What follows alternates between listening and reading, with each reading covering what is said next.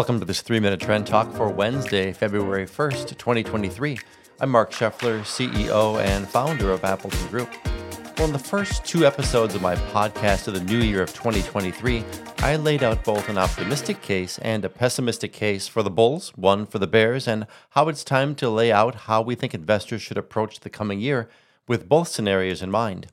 Because here's the important bit that needs to be said. It is very possible that both my optimistic and pessimistic scenarios could unfold one after another. Most likely first the bullish, the optimistic scenario in 2023, followed by the bearish or pessimistic scenario after that.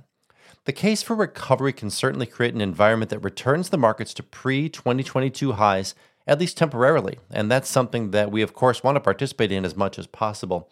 But the long-term structural issues are real, and they must be addressed, which won't be easy. They're the long-term cost for the extraordinary but artificial growth that the globe has experienced over the past 2 generations, and that'll require the kind of courage and foresight that can sometimes be in short supply and hasn't really been asked of any of us in our lifetimes.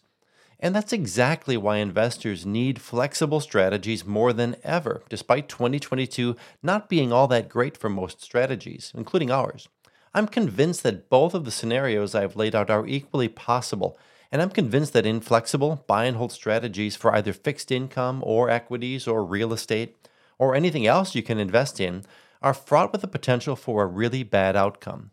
I'm as optimistic as ever on the value of being flexible, and I'm as optimistic that it remains the best course for investors at or nearing retirement, for nonprofit endowments, and for participants in most 401k and other employer-sponsored retirement plans.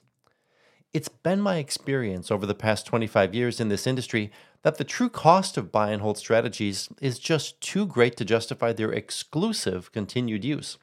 While the amount of capital they create has been significant, the amount of fresh debt that must be created to keep them running outweighs the long-term benefits. We'll hear a lot about this in the coming months, and it's definitely worth a closer look. By the time the world accepts that buy and hold strategies are actually getting more and more expensive, and that a paradigm shift in how we grow our economy is necessary, I'm afraid it might be too late.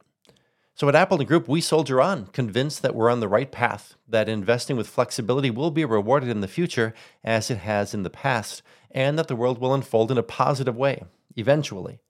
On behalf of the advisors and staff of Appleton Group, we wish you a very happy start to the new year and pledge our best efforts to help you, our valued clients and friends, spend as much time as possible on the right side of the market.